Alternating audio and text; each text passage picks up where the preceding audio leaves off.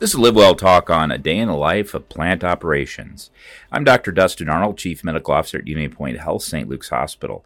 Today's episode is part of a series where we've highlighted different service lines and departments of the hospital, and today it's plant operations. Joining me today is B.J. Schreckengast, Manager of Plant Operations at St. Luke's, to discuss the roles and the makeup of the plant operations and just what they do on an average day. Welcome. Thank you. First podcast? It is, All right. Yes. Well, we're glad to have you. First of all, how long have you been here at St. Luke's? Be 22 years this year. 22 years. Yep. And what did you do? Did you start in? So I started in security right out of high school and thought I wanted to go into law enforcement, signed up to go to classes at Kirkwood. And the position I got for security guard was third shift, midnight to 8 a.m. And they were shorthanded back then. And so I ended up working full time, and it was crazy. I honestly didn't even know that many people were up at night from midnight to 8 a.m., and so it was a lot of learning. And but I quickly realized law enforcement was not my strong forte. And so I obviously have a strong mechanical background and growing up. And so I applied for a maintenance spot, and after about 4.5 years, and been there since. So it's been good. I think, to me, plant operations, or, some people just call it maintenance. I think that's kind of the common term. Yep. I think there's always a time that I think you've been highlighted, your skill set and your team, flood in 08, flood in, 17, 18? Was that somewhere in there? Yep. Wasn't it? I think 18, yeah. Dre show, the time we had the possibly contagious patient, we set up 5 West, to get those things done that quick. And so I don't think a lot of people appreciate just all the people that are on the maintenance team or the plant ops team. So kind of just give us an overview of just what makes up plant operations. So we have roughly about 21, 22 guys right now. Obviously, over the years, technology improvements and, automation, it's actually scaled down quite a bit. When I started, we had probably 26, 27 guys. And over the last few years, we've been able to move that down and be more efficient. But so we have maintenance mechanic is kind of the entry level general position. Those guys are out on the floors, out front, day to day. They're hanging just general items on the wall, to repairing office furniture, to changing ceiling tile or anything like that. And then we have 2 plumbers and 2 electricians, actually 3 electricians now. And then we have painters. We have 2 painters, a carpenter, a boiler operator. We run the steam plant for both here in Chris is over there. Yeah. Yep. And then we have several building systems engineer guys, and that's those guys kind of have to know everything. I lean on them quite a bit to run all the systems and utilities and infrastructure that we have here at the hospital. I'd kind of say it's actually like running a small city, honestly. Yeah, I don't think that's a mistake. Yeah, I mean every single utility, that the city has, we're monitoring and maintaining that. We're always concerned about water quality coming into the building, to making sure, we have both feeds from Alliant for electrical, making sure our generators are always ready, from sewer lines, and making sure sewer lines are doing what they're supposed to, and not having issues there.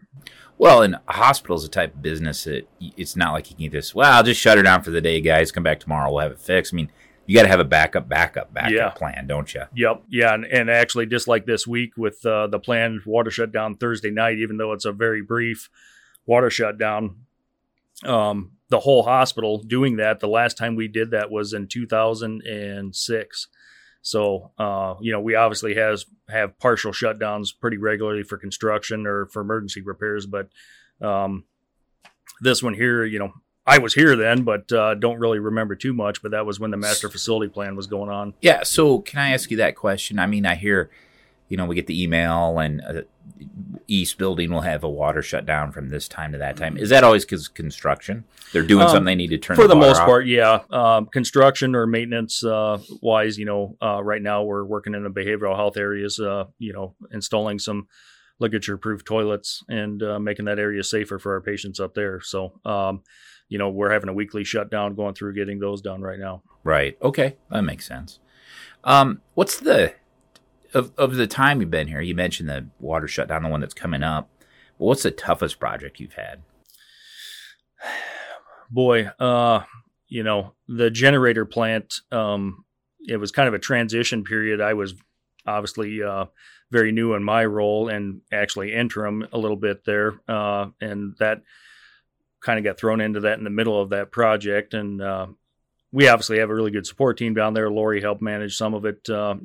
She's the construction side of things. So, but infrastructure wise and generators, that was a very difficult project because how do you build another generator plant to serve the hospital and maintain the one you have?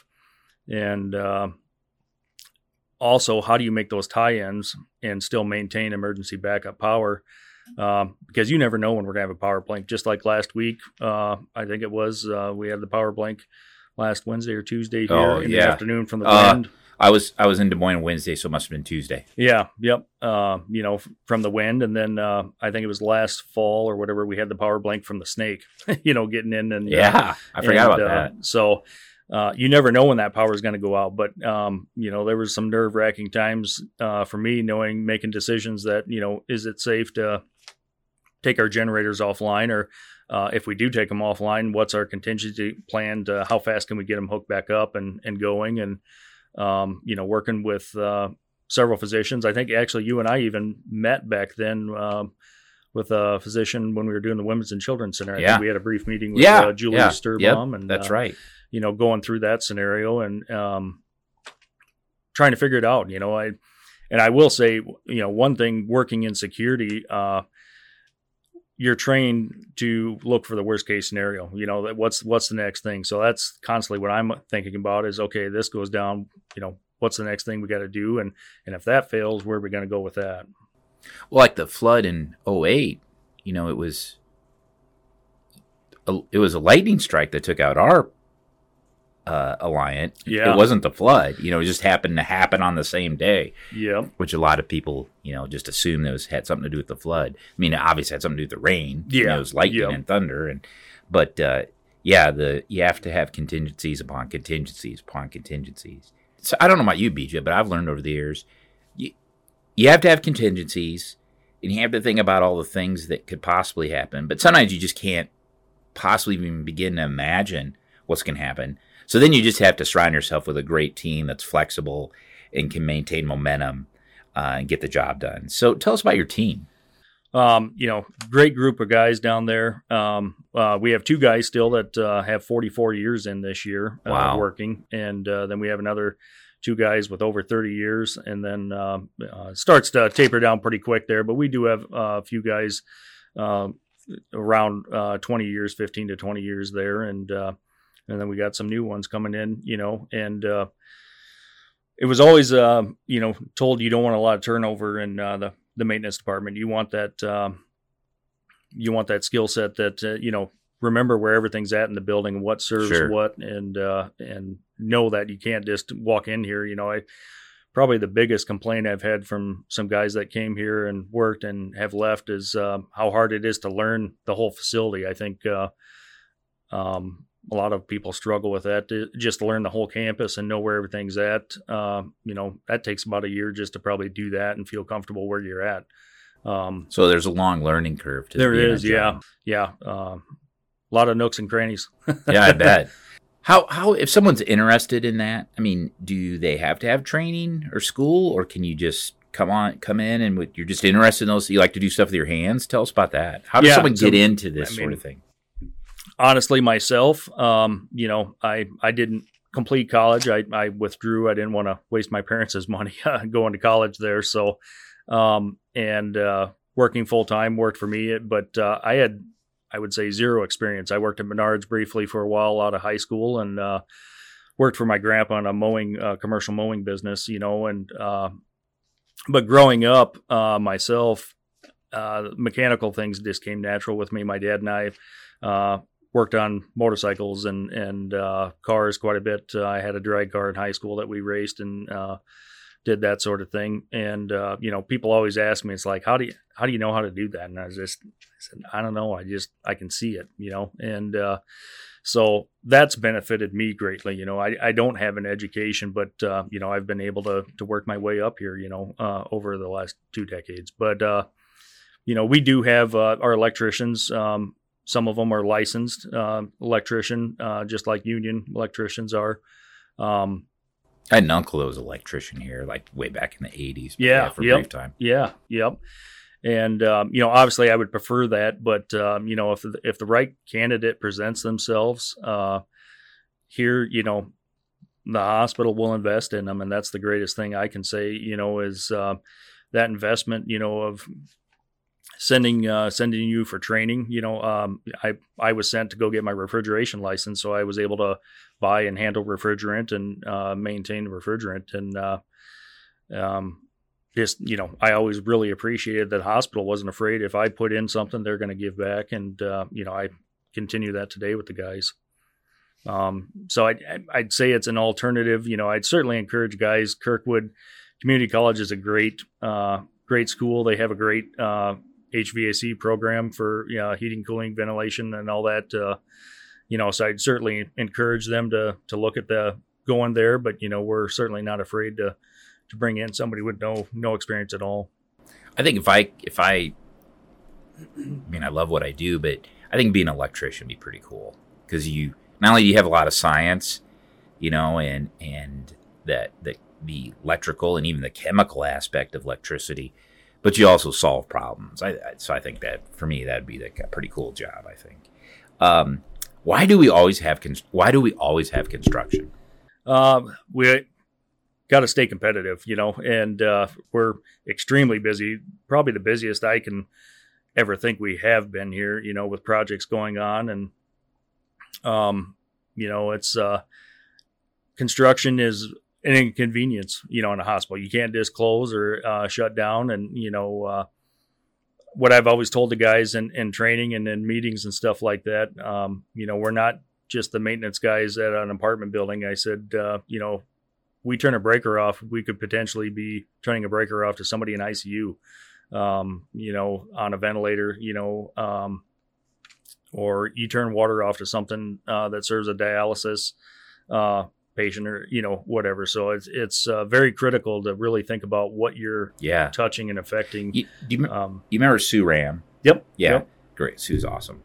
And she started out in medical records transcribing and worked her all the way up to at her retirement. She's in charge of IT, and she would always tell people that you might not understand it, but what you're doing at that point in time at one end of what your actions are, there's a patient. Even if you're transcribing or helping fix a computer, it ultimately ends up at a patient. And I think your team really represents that. I know they have duties, but I've never heard them say, "Well, that's not my job." They're always like, "Hey, I'm here to help, and I'll have to fix it."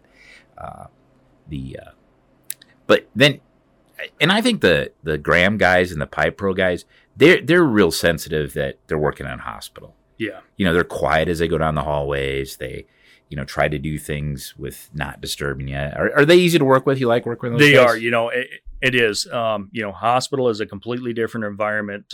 There's benefits of working in this environment. You're in a climate controlled environment inside most of the time, and you're not working in a dark hole at a factory. But we're very, very fortunate here to have great contractors. I'll give a shout out to Joe with Graham. He's I would say my sidekick there. We back each other up, constantly bouncing things off each other on, what are we going to do here and how we make sure it's safe for our patients when we're tearing into a wall to fix a leaking water line in a chase or something like that. Or, how do we work above the OR or operating room, or we're getting ready to do some construction right above our sterile processing department, that has a positive pressure area, just like an OR, where you can't just go in there anytime, and you can't pop a ceiling tile and tear into a pipe when they're doing sterile processing right below you on equipment that's going to basically go up and be used on a patient. Yeah, and we've done a sterile processing podcast. I mean, they run pretty much around the clock, don't they? They do to prepare for the next day. Yeah. Yep. Clean up from whatever they did that day. Yeah. They take a lot of pride in their work. I think during the pandemic, I know you were in a lot of those meetings. Just the air movement through a hospital and through just a building, I found very interesting, because you looked at. So I was reading about that right at the beginning of the pandemic, trying to figure out air exchanges, and I know you had that memorized, but that was like a big component early on, trying to figure that out. Trying to make it negative pressure. Cobbling together up on the old CCU so we could have those negative pressure rooms. You guys were fabulous. But you really, it made me appreciate how buildings are built, because like in like third world countries where they don't have heating and cooling, but they built these older hospitals to match the direction of the wind, to to think about that. It was so fascinating, and it was such a big part of the pandemic early on. It was interesting, that's for sure. I mean, we went from trying to make sure that our ER was positive and blowing out. We're bringing in fresh air, but okay, you want to make the ER positive, but we still wanted some negative rooms. I mean, early on, not knowing truly what we were getting into, and you just run with it, and you do it, and do the best you can with what you got. We relied heavily on our contractors during that time, even to assist us, which was great. I mean, they weren't afraid to come in and help us. Some people had no desire to come to the hospital, during that time, and I didn't have a single contractor say, no, I'm not coming down there to do that, or we're not can't help you out, so that was really good, that support model, and I'd say, one thing on that, it was interesting with the pandemic, a lot of contractors and facilities and factories shut down, and job security wise here, I had a job to go to all the time. So there is some job security in healthcare, food industry and healthcare people, unfortunately, we're going to get sick and they got to eat. So I think those are two industries that will be sustained, and they're rewarding, right? At the end of the day, and your team is fabulous. They are always like, okay, yeah, we'll do this, and they're such good problem solvers. So, well, this has been interesting, BJ. I always enjoy seeing you. Once again, this is BJ Schreckengast, Plant Operations Manager here at St. Luke's. If you're interested in a career in plant operations, visit unitypoint.org/careers. Thank you for listening to Live Well Talk On. If you enjoyed this episode, don't forget to subscribe. And if you want to spread the word, please give us a 5-star review and tell your family, friends, neighbors, strangers about our podcast. We're available on Apple Podcasts, Spotify, Pandora, or wherever you get your podcast. Until next time, be well.